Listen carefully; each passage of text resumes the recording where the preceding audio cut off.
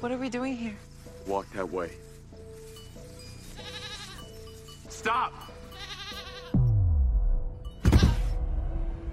What the hell just happened? You moved.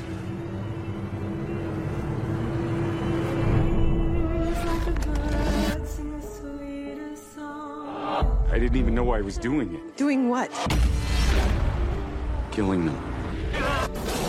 It was like I was just sucking the life right out of them just by coming close. 911, what is your emergency? I need help. Can I have your name, please? Yeah, it's... Jesus Christ. Jake! Jake! You can't take me out there, not without me. I have to go with them. We have to go together. You gotta get out of here, please. Let me go! Both you hear me, you're gonna die. No! Get out of here, please. No! You're all gonna die! Get on the ground! Don't get on the... It's not your fault. There's only so many times I can tell myself that.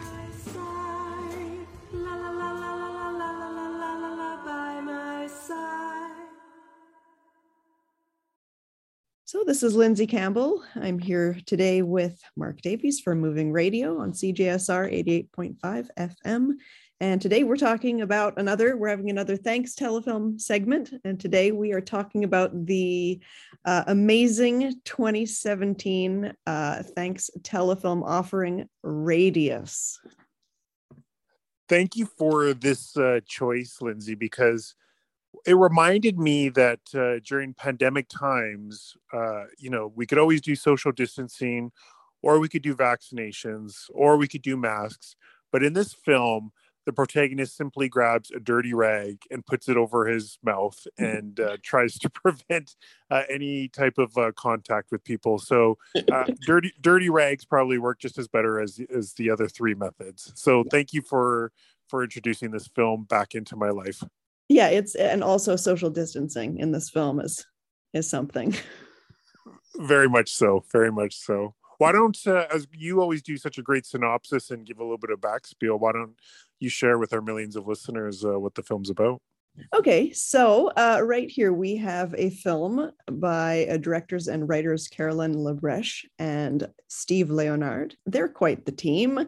They've come up with this interesting offering that is described as a science fiction picture, possibly also a horror picture. I don't know if it achieves either of those things, but it is about a man who wakes up from a car accident and he does not remember anything, but he seems to have a sort of murder radius around him in that anything and everything that comes within, I don't know, what is it, 100 feet? 50 feet. 50 feet, just drops dead. Until I'm just going to spoil this whole thing until one day, well, same day, he meets a woman who seems to be the antidote to his murder radius. So of course she just goes along with this and they become a team to prevent the murder radius from working, I guess. I always like to, during these segments, give the elevator pitch. And my elevator pitch for this film would be Memento meets The Notebook meets guerrilla filmmaking. Do you like that, or am I a little off base for that? That's pretty good. That's all right. Yeah. You like that one? Yeah. You know, it's funny I'd like to share with our listeners, whenever you pitch the film, I often think to myself, well, is Lindsay doing this to support Canadian film? Does she like the film? And you never give me much background. So when I go into these films, I never know your intentions. But I will say this, the original godfather of moving radio, Christian Zip, actually got me passes to Deadfest in 2017. So I had actually forgotten that I had seen this film before, and I saw it at the Metro Cinema. And I have to say, I'm not a big fan of it, but I am a fan of certain things of the film. But it's certainly a Canadian film that I think is lacking motivation and probably a little bit of narrative appeal. But certainly, as always, I pour out for a Canadian film, and I like to ride or die with them. So those are kind of my first impressions on this film. Yeah, I mean, I went into this in the context of I had to watch it for work. and often we have no idea what we're getting ourselves into. And on this particular day, we were watching Murder Radius, and we were laughing so hard. I shouldn't even say this because it was professional context, but we were laughing quite hard that one of our coworkers came in to check on us because she didn't know if we were crying or yelling or what we were doing. And we were just laughing. But the reason, I'll specify, it's not just because of the film. The reason that we were losing our minds was because you could play a drinking game with how many times they say the word goddamn in this film. Oh, that's interesting. I didn't actually, when I was rewatching it, I didn't realize how many times they use that phrase. So are we talking like the over under is like 25 times they say it? Would that be a pretty good number? Or just so many times, and often like in one scene. And as you kind of mentioned, a lack of motivation. And I feel like the writing was the problem here, and the actors didn't quite know what to do about the acting problem, because it was a lot of, there seems to be a perimeter, god damn it. I would actually suggest people, how I had to rewatch this film was I actually had to go through YouTube, and, sometimes blog comments or, individuals' comments, they can always kind of be hateful on the University of Internet. But I actually thought a lot of the comments that I read on the YouTube were pretty appropriate, and they all kind of were, they ranged from something that, something to the effect that this movie should have only been $1 to watch as opposed to $4.19, to somebody saying, I really dug this film, to other people saying it just made no sense whatsoever. I will say one of the things I did admire about the film was, and I think this is where kind of the guerrilla filmmaking comes in. You can tell with like Canadian films, they don't have much money. And I thought a lot of the shots were very meticulous and very thought out and planned. And, I give props to that. At least I could see the filmmakers trying hard at work to make some type of cohesion that worked kind of at a visual level. Oh, absolutely. Like, this did not look that bad. It didn't sound bad. And the acting wasn't atrocious or anything. The acting was actually okay. But the problem, I think, with Murder Radius, apart from the absurd premise and how it plays out, is also just that it's kind of just mediocre. It's very mediocre. And the other thing too is, when you start watching the film, I'm thinking to myself like, oh snap, this is like a science fiction. It's kind of like a Walking Dead or I Am Legend. And then it kind of drops on a dime or flips on a dime. And it sort of takes a weird turn into almost like melodrama. Would you think that the second half of the film versus the dichotomy of the first half is drastically different? Yeah, it really switches up. Like, once there's, I guess we won't spoil the sort of reveal or whatever, but once a certain thing happens in the middle of the film, it does kind of take a weird left turn and sort of become something else. It so does. And I will say also too, when you always suggest these films, I try to think of it in terms of Canadian filmmaking. And I think we may have used the word already, but isolation is probably a big theme in this movie. And, obviously the idea of Canada and how are we really bonded as one country, or because we're so spread out and have such different geographic regions, are we just kind of isolated into our own silos? So I don't know, I doubt the filmmakers were like, hey, let's attack this theme of Canadian identity, but certainly a strong presence of kind of the idea of isolation in the film. Sure. And I think also having it filmed in like small town Manitoba, adds to that, of course. For sure. I think now we need to talk a little bit about the climax, which is, as you said, maybe we don't want to spoil it, but tell me what your thoughts were on the climax that involves lightning late at night and kind of a transformation. What were kind of your thoughts on it? I think by the time that we got to the reason for the Murder Radius, right, I was just losing my mind.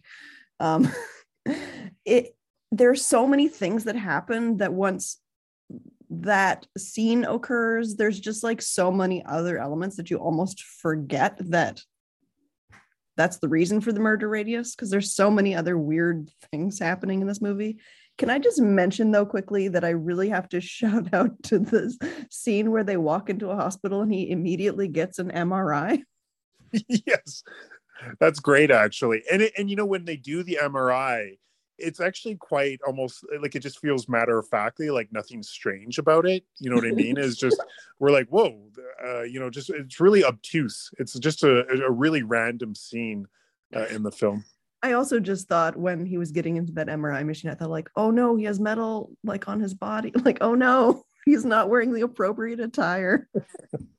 Are you a big fan of pop culture? Because I will say this film came out in 2017. The film ended with a single eye shot, and it was very reminiscent of Jack from Lost. Were you a Lost fan back in the day? You know what? I was for the first few seasons, and then I grew weary. You dipped out, but do you remember kind of in the first pilot episode, I think they opened it up with kind of this, really dramatic close-up of Jack's eye, and then they pull back. And yeah. I totally thought the filmmakers, were using kind of a Lost influence when they pulled that one shot that was available.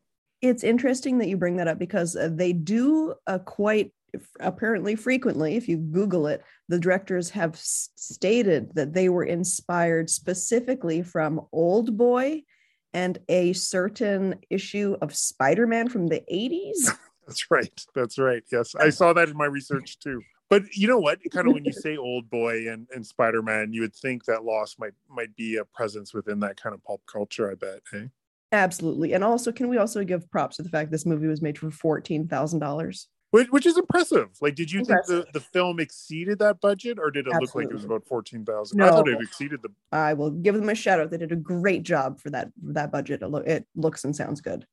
For sure. So for all the listeners, so where can they watch this film? So like I watched it on YouTube. I also had to go through YouTube. I think I looked it up on Just Watching. Yeah. Okay. So yeah, you can rent it on YouTube or apparently Google Play. Or Google Play. It doesn't look like it's easily found. So I think we need to I think we should wrap things up, and maybe you could share kind of your final thoughts on what makes Radius so unique, and if you want to put that in a negative or positive connotation, and then I'll go after you and kind of share my thoughts as well. Sure. Before I get to my own opinion, I just wanted to share this not the whole thing, but part of this wonderful review on IMDb. It's the top review, and it is the title, Outstanding Acting. This person has written, "This movie is fantastic. The acting was like art," which in turn suggests so was the writing and the directing. Very, very, very strong, definitive statements that I don't think there's a lot of room for wiggle in terms of that analysis. The analysis does go on, to talk about some more things, elements that aren't narrative, but things that this person enjoyed about how this film was constructed, I suppose. But they do end it with saying that there aren't a lot of movies they would watch more than once, and this is an exception. Oh, wow. Well, hey, I mean, at least somebody took something away from it and enjoyed it. My final thoughts on the film was I took a Canadian film studies class at the U of A, and when I kind of remember, this was probably about 20 years ago, what I can remember is if you want to talk about Canadian film, you can kind of just put the stamp that a lot of Canadian films are just weird. And I would say this is a weird film. It's not great, but as you said, you could do a drinking game to it where they say how many times they say "goddamn." And I think there's certain elements that you can appreciate about it. And I don't think at the end of the film, you will feel like you've wasted your time. I think you'll probably walk away saying, not great, but you know what? It was a viewing experience, and I was compelled to see what happens to the end of the film. I think 93 minutes is not too much to ask, and you might come away with it kind of thinking, okay, well, I was pretty dumb, but whatever. My takeaway from Radius is this is such a typical telefilm production in that you could have a bingo card, for Thanks Telefilm that would include high concept, takes place in the middle of nowhere, very few actors, wintertime. But often some other elements would include that it's set in the United States. It's always vaguely set in the United States. But there's like a bingo card of elements that are easily spotted in, the vast universe of telefilm cinema. So this is mediocre, but you might enjoy it. It's got a great premise. It's really silly. Very silly. And, if anybody wants, they can hit Lindsay up for a PDF file of the bingo card for Thanks Telefilm, because I know you're developing one, correct? I will come up with something. Sure. For sure. I look forward, Lindsay. I think this is probably about our 5th or 6th edition. Yeah. I'm looking forward. Can we get to 100 episodes of Thanks Telefilm? Is there that much content? That's the $1 million question, right? There is. There's been some interesting ones, and I've got another good one for next time that I think you will enjoy. Awesome. Yeah. Okay. Well, thanks for listening to Moving Radio. Thanks Telefilm with Mark and Lindsay.